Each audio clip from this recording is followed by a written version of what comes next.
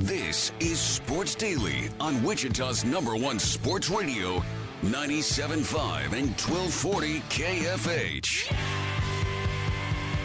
Caught! Touchdown! Kansas City! Hey, Chiefs Kingdom, we have you covered. Joining Sports Daily Live, executive producer of the Chiefs Radio Network, Dan Israel.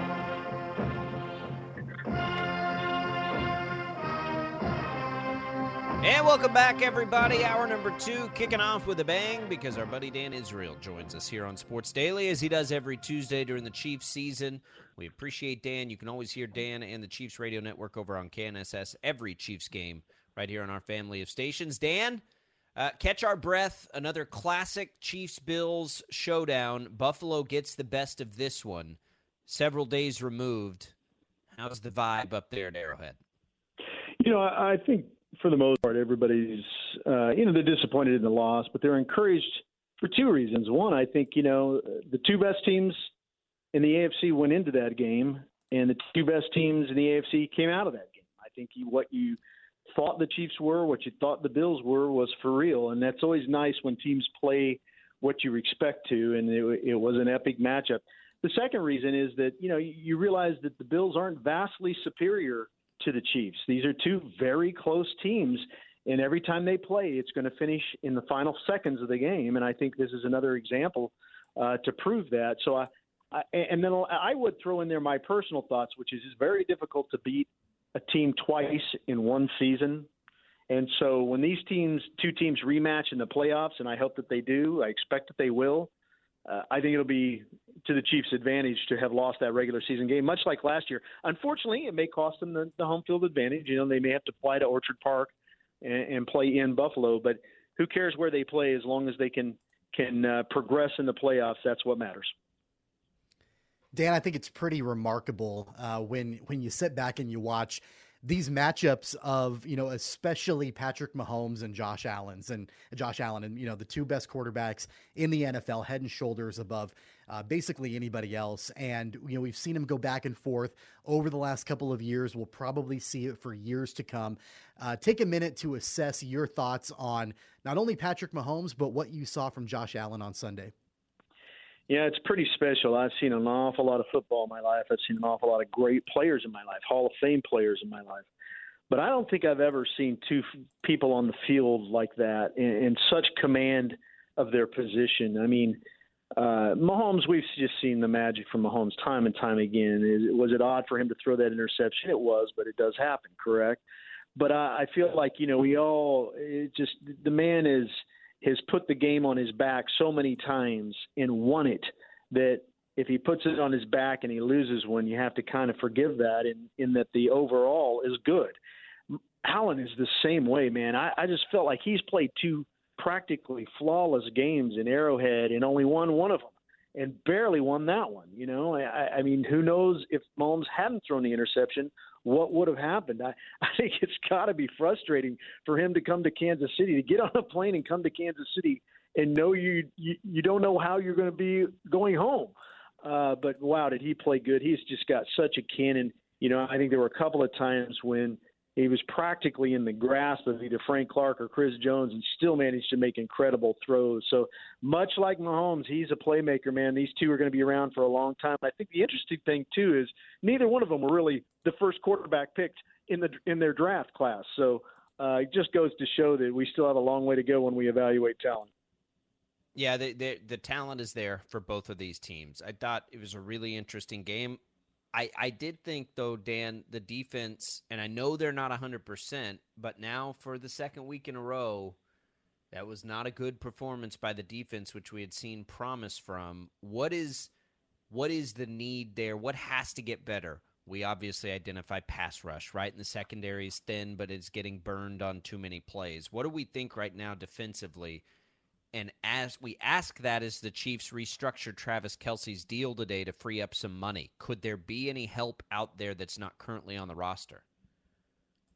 Well, I would say with what Veach has been able to do with General Manager Brett Veach, there's probably somebody out there that he could bring in here and help. I do think the injury situation, the suspension, has not been good. Dana and McDuffie being down has been a tough haul.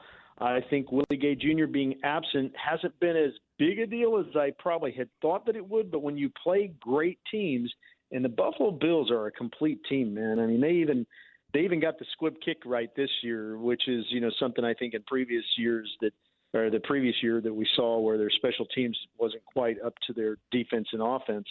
But I feel like, for the Chiefs, when you're playing a great team, you've got to have all your talent there, and these guys are too young. Joshua Williams is just a little too young to really be confident in his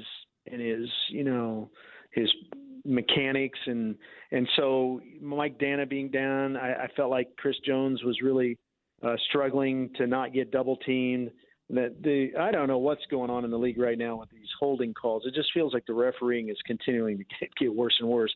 They were holding Frank Clark and Chris Jones, just blatantly grabbing jerseys and not getting called. I thought that was a little bit unique. But, I think you get Dana back in that lineup. I think things get better. George Karlaftis is going to continue to get better. We even saw we saw a number of players that we didn't really feel like, maybe they were starting caliber, take a step forward. They put a lot on these young guys for that game to play what in my mind might be the best team in the National Football League right now.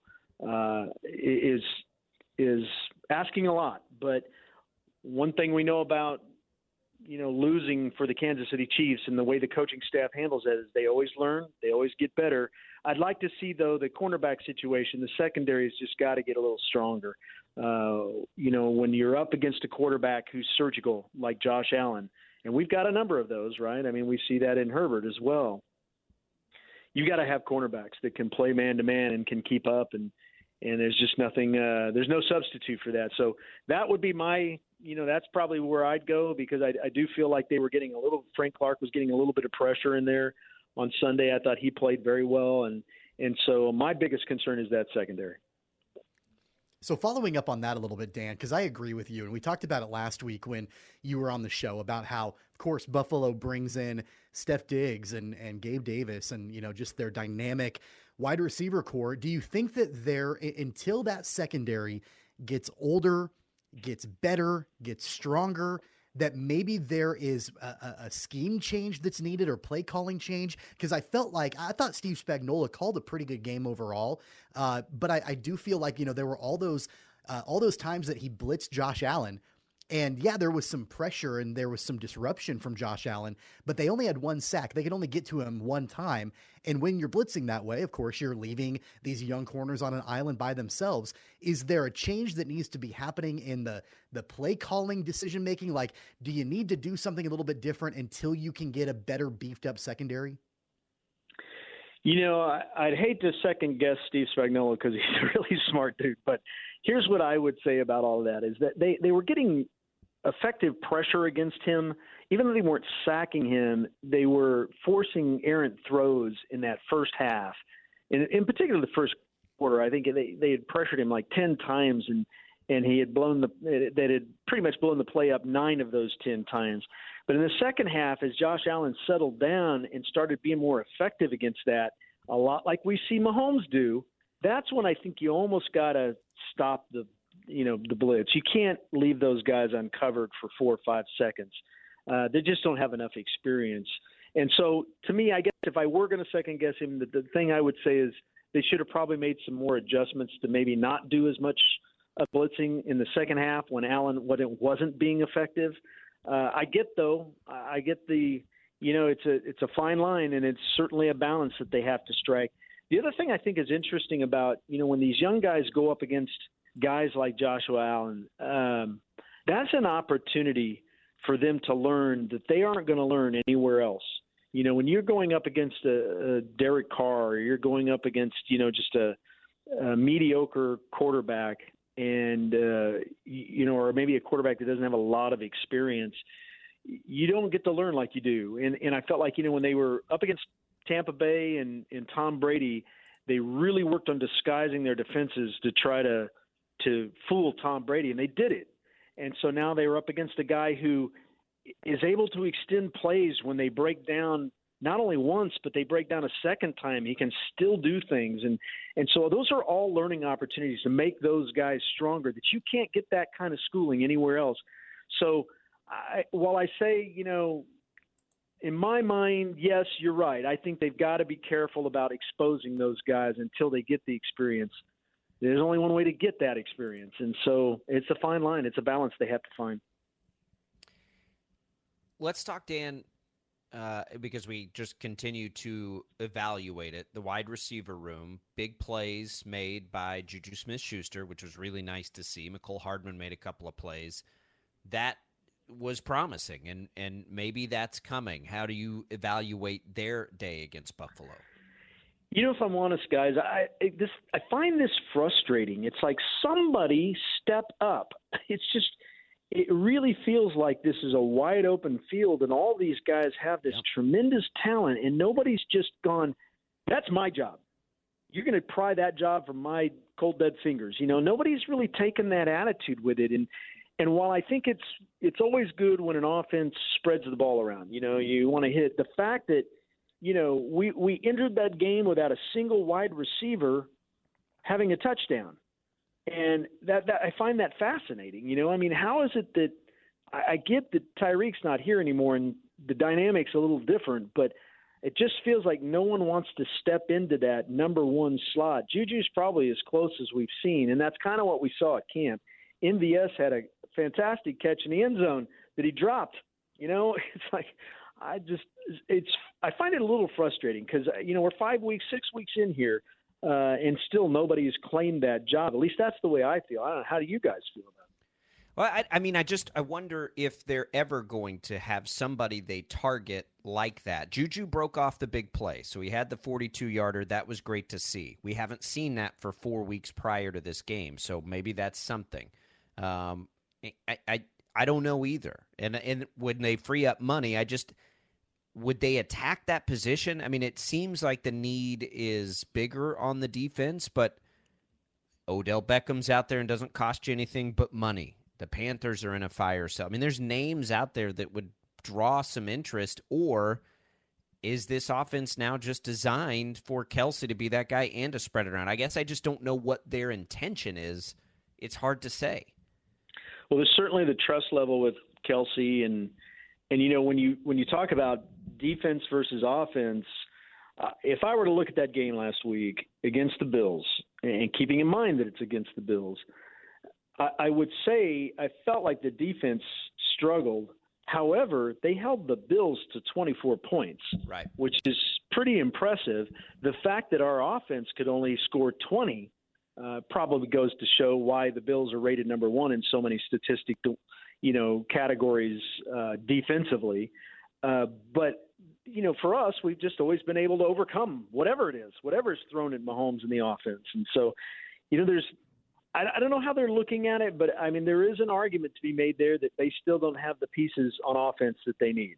My natural inclination is go find a cornerback, but I guess it wouldn't surprise me if they did come in with if they brought in some more guys.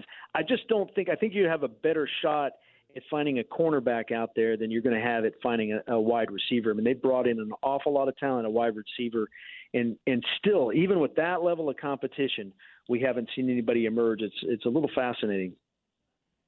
Dan, it's interesting to me, all the talk about the wide receiver room and the lack of a clear number one receiver outside of Travis Kelce.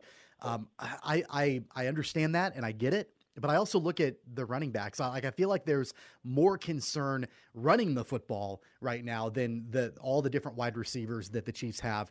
Really, against Buffalo, nobody was effective. Clyde Edwards-Helaire wasn't effective in the run game. Pacheco wasn't effective. Jerick McKinnon was nowhere to be found. And I know it's been a different guy every week that has been fairly effective for Kansas City running the football, but against Buffalo, and it's credit to Buffalo's defense, absolutely, in stopping the run.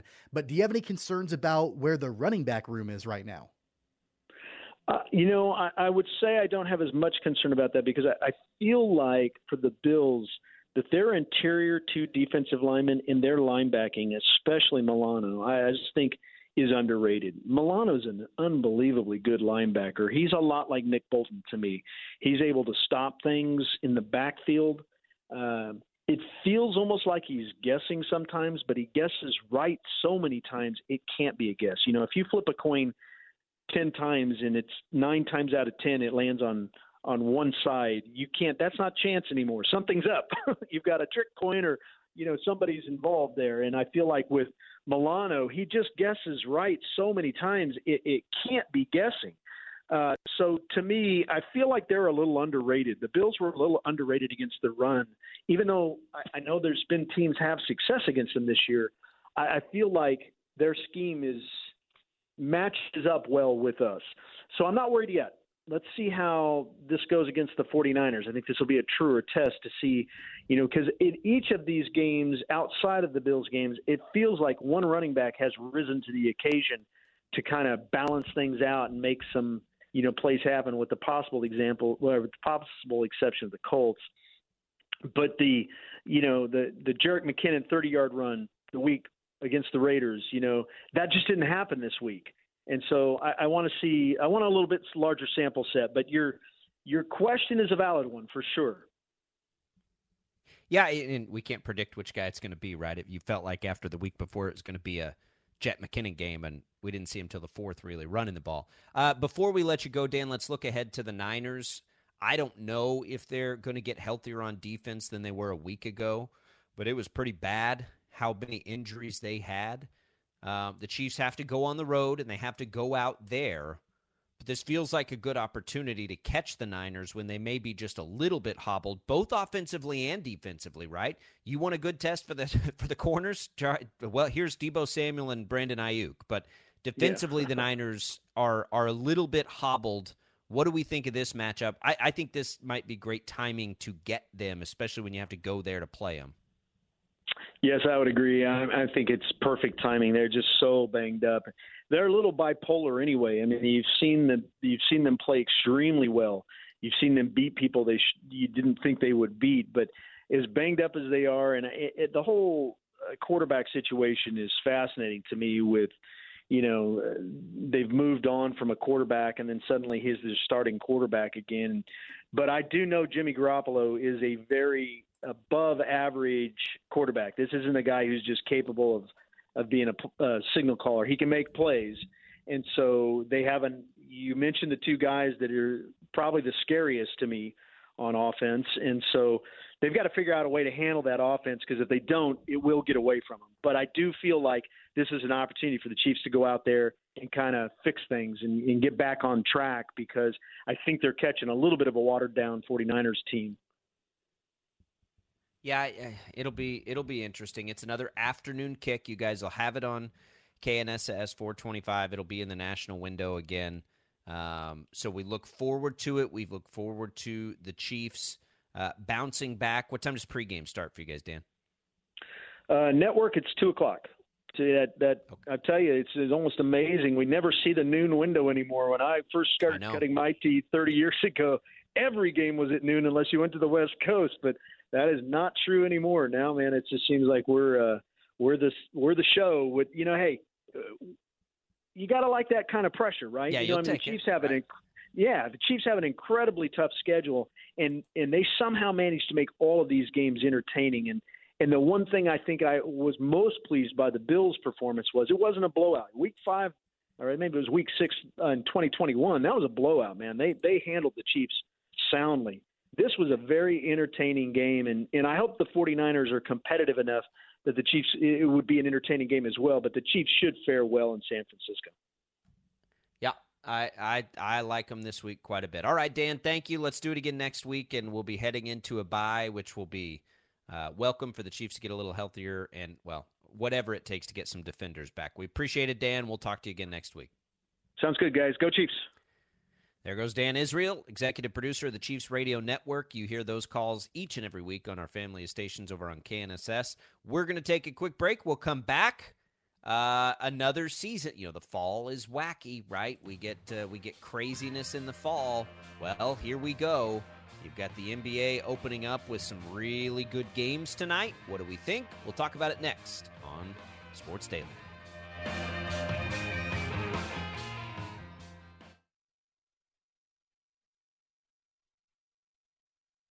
Dude, you gotta hear this. Go ahead. I think I want to hear this. Sports Daily is on KFH.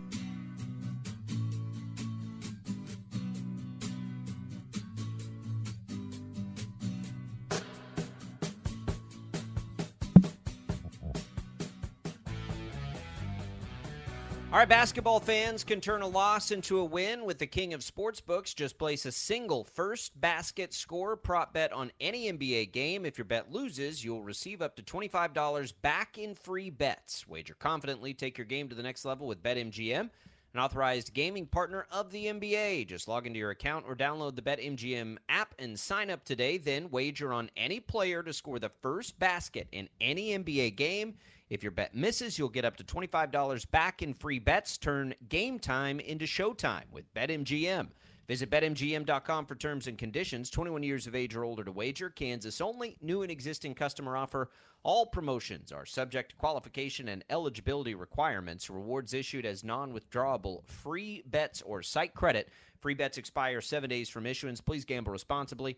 Gambling problem? Call 1-800-522-4700 in partnership with Kansas Crossing Casino and Hotel. Tommy, we get the start of the NBA season tonight. You got two great games between four teams that feel like they should contend for a title, whether you believe they will or not. Philadelphia and Boston in the first window. Lakers, Warriors in the late window. I go into this season, and I always think about these things with the NBA.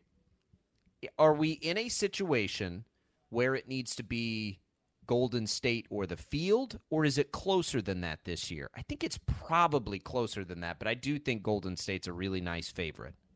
I think it's a lot closer than that. And you look at all the sports books, and nobody really has a clear consensus for a betting favorite. Like it's all over the place. The Warriors, the Celtics, the Clippers, even the Nets, the Bucks, the 76ers, like they're all around there with odds of 10-1 or shorter. So there's really no consensus right now. I'm sure that, as we get into the season, that will, things will clear up significantly. But what I think is really interesting as you get into this season is the two teams that were in the finals last year, Golden State and Boston, both of them are dealing with off-the-court drama and scandals right now.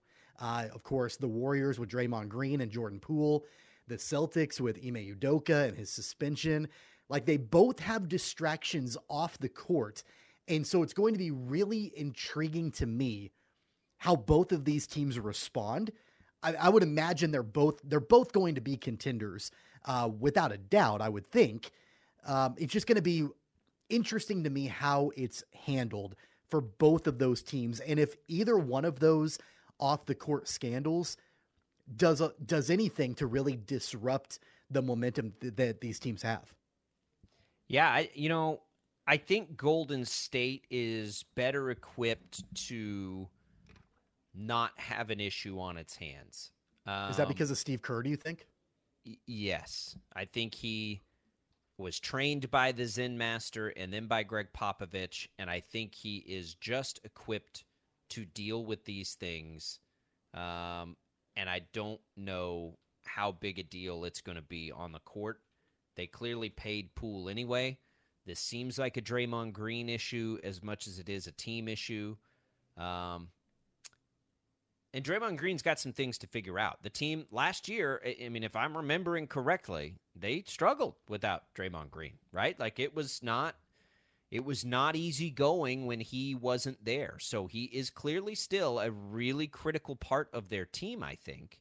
But I think Steve, Kerr's just got to have, until we see it not work, right? I mean, he was trained by Phil Jackson. Think about those Bulls teams. All the potential issues they might have had, and the Lakers teams, quite frankly, with Kobe and Shaq. And he just was the master of it. If Kerr took anything away from him, and I think that he has, then it's good. The other thing that the Warriors have is, they got Steph Curry and Klay Thompson. So you get it off the court, you get it on the court. I think they'll be okay. And I think that they'll figure it out.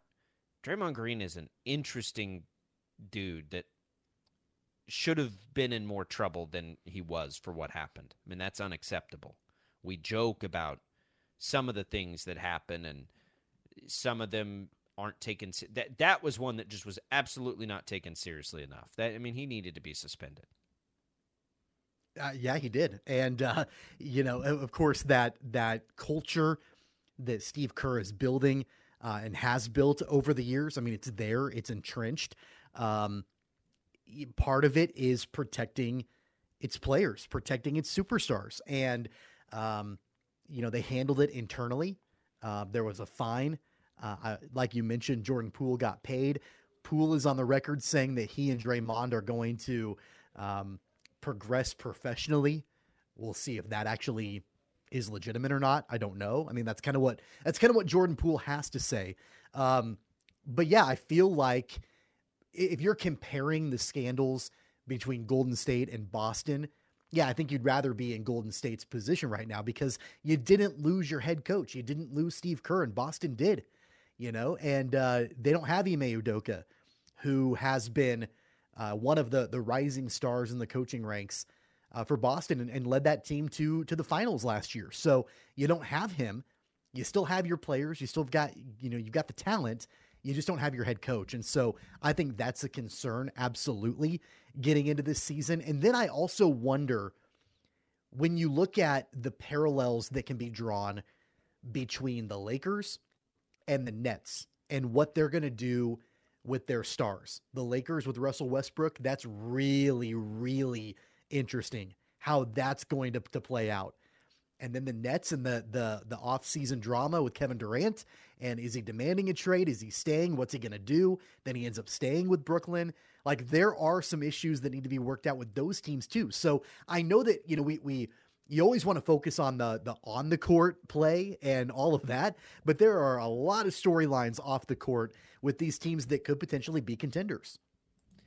Yeah. Any other, is there anybody that could play themselves? And I ask this because I pay far more attention to college basketball lately than I do the NBA, although that's going to change now with sports wagering. And as I try to evaluate whether that's anything I would have interest in. But are there any contenders out there that we aren't thinking about? Like, is Minnesota going to really be in the mix this year? I think they might be, right? Could they be? They could be. I look at Milwaukee, as long as you've got Giannis on your roster, and he chose to stay in Milwaukee. And that, I think that's a testament to the fan base and the ownership and all of that.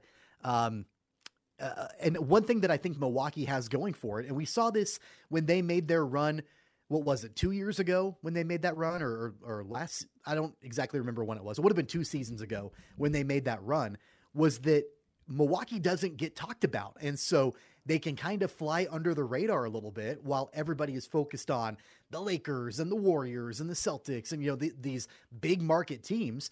And all Giannis and the Bucks do is go out and win. And so I certainly think that as long as he's on that roster, you have to consider them as somebody that can make a run. I'll be watching Luka Doncic, and can he be an MVP this year?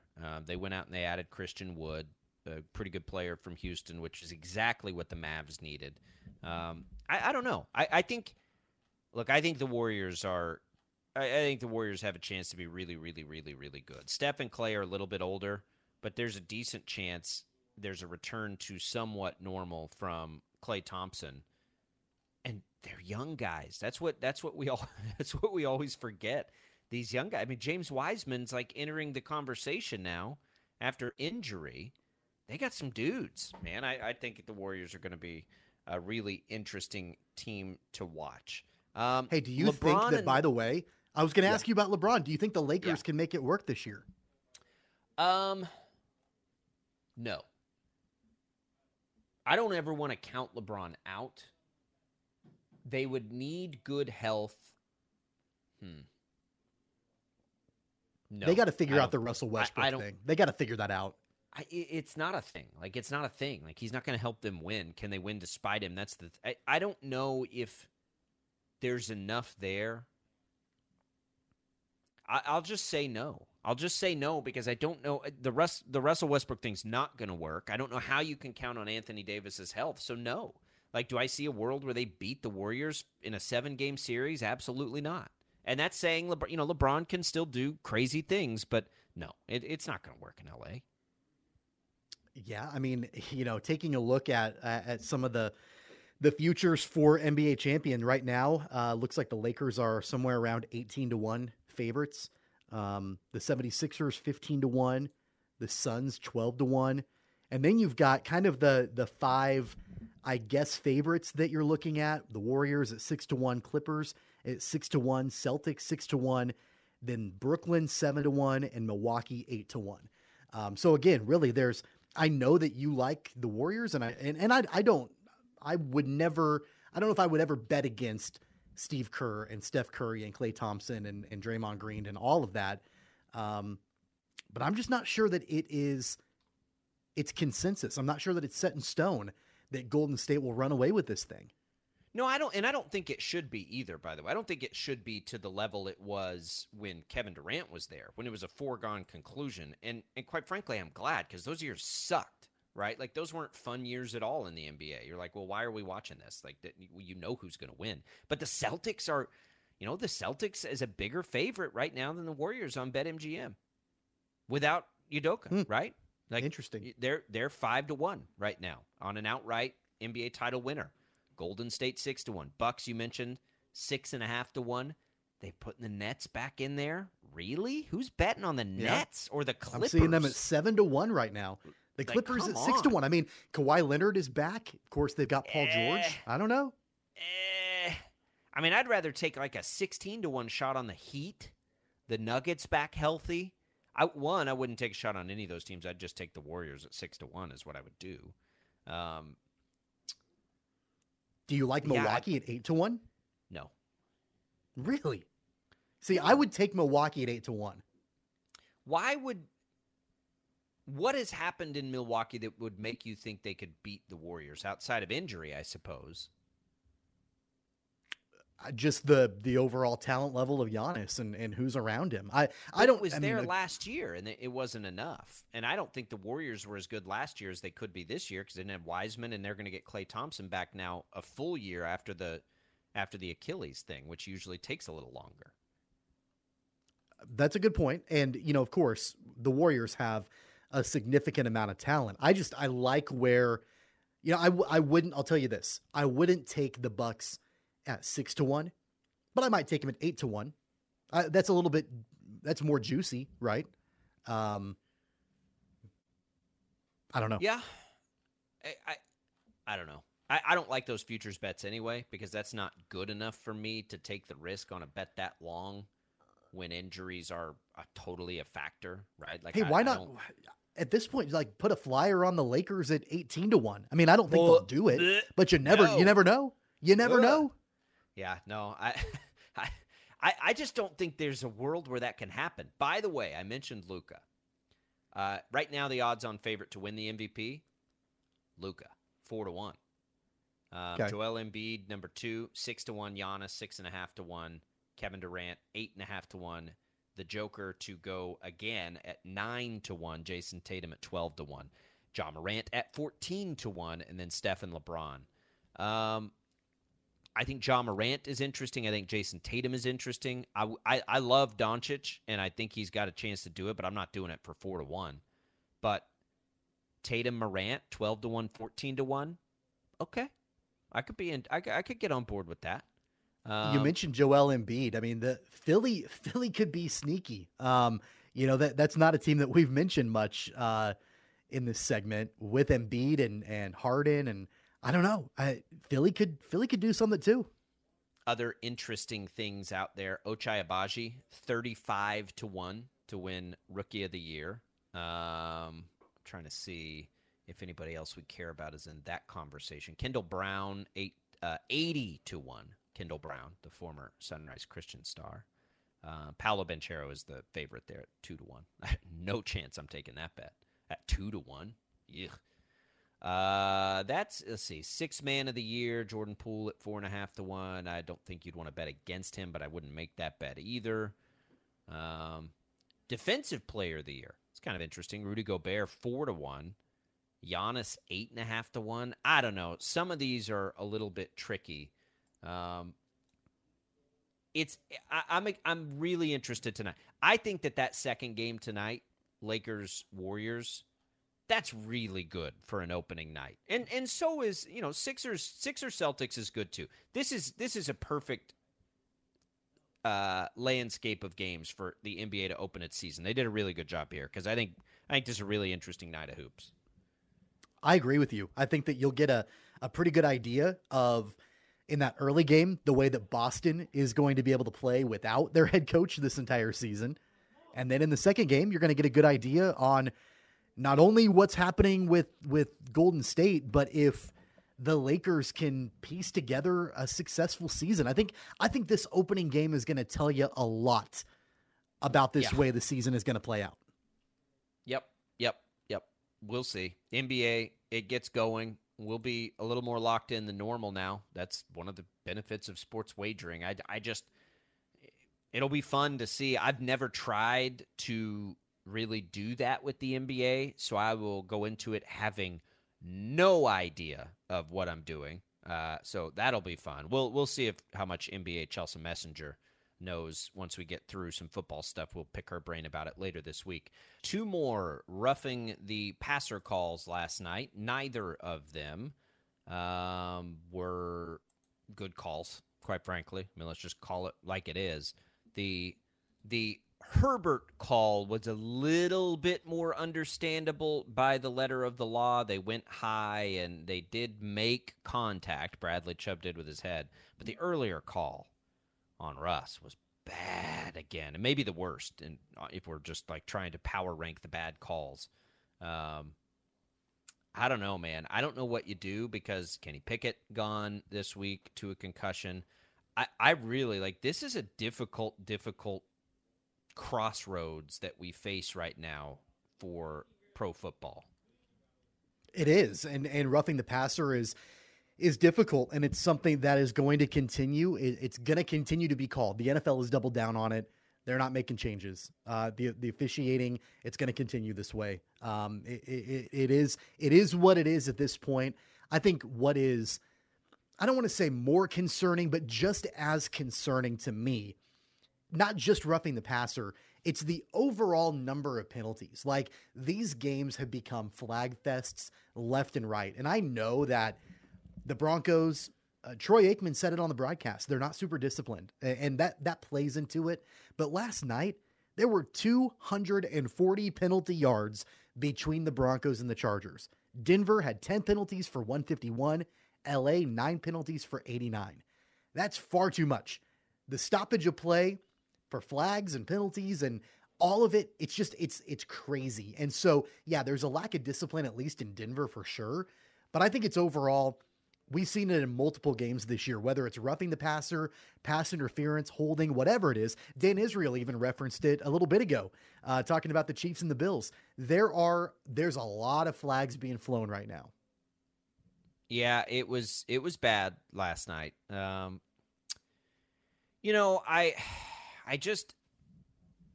It's so hard with roughing the passer specifically because it is always so impactful. And while pass interference was annoying in the sense that, well, it was just annoying, right? I at least have some understanding of the concern of the NFL and why it's trying to make quarterbacks not get concussions, right? Like, pass interference was just annoying because it was impacting the game for and there wasn't really another side to it. There is another side to roughing the passer calls. And quarterbacks, blindside, like all of the things that they're trying to prevent from happening, they are more vulnerable. I just don't know what you can do because rushing the passer is like the second most important thing you have going in the NFL and the most important thing a defense does.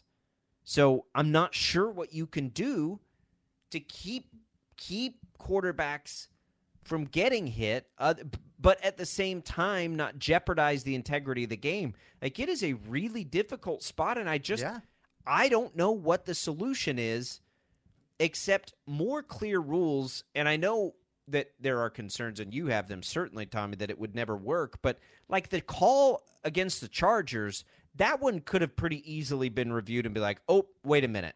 That was all incidental. He was pushed into him. That we need to pick that flag up.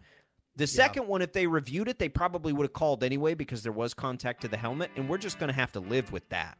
Yeah, the problem is that, if you hit somebody, if you hit the quarterback below the knees, that's pretty clear. If you hit the quarterback in the head, that's pretty clear. Like, those two things are clear. Everything else, from the neck down, the shoulders to the waist, it's subjective, and you're dealing with intent at that point. Right. That's what makes it so much more difficult. But at the same time, you can't sling them to the ground or put your body weight into them, apparently, either. And so I don't know. So what do you do? I don't know what you're supposed to do. Can the defender just, pick the quarterback up, and if he spins him in 3 circles but is still standing up, that's what we consider a sack? I really don't know what you're supposed to do. But it's going to be tough. And the NFL can't just say, this is the way it's going to be. They got to give more than that. But I understand where they're coming from, because the concussion is the greatest danger to football, period. All right, we'll come back. We'll wrap it up here on a Tuesday. Albrock and Caster on Sports Daily. Basketball is back. Tip off the season with DraftKings Sportsbook, and a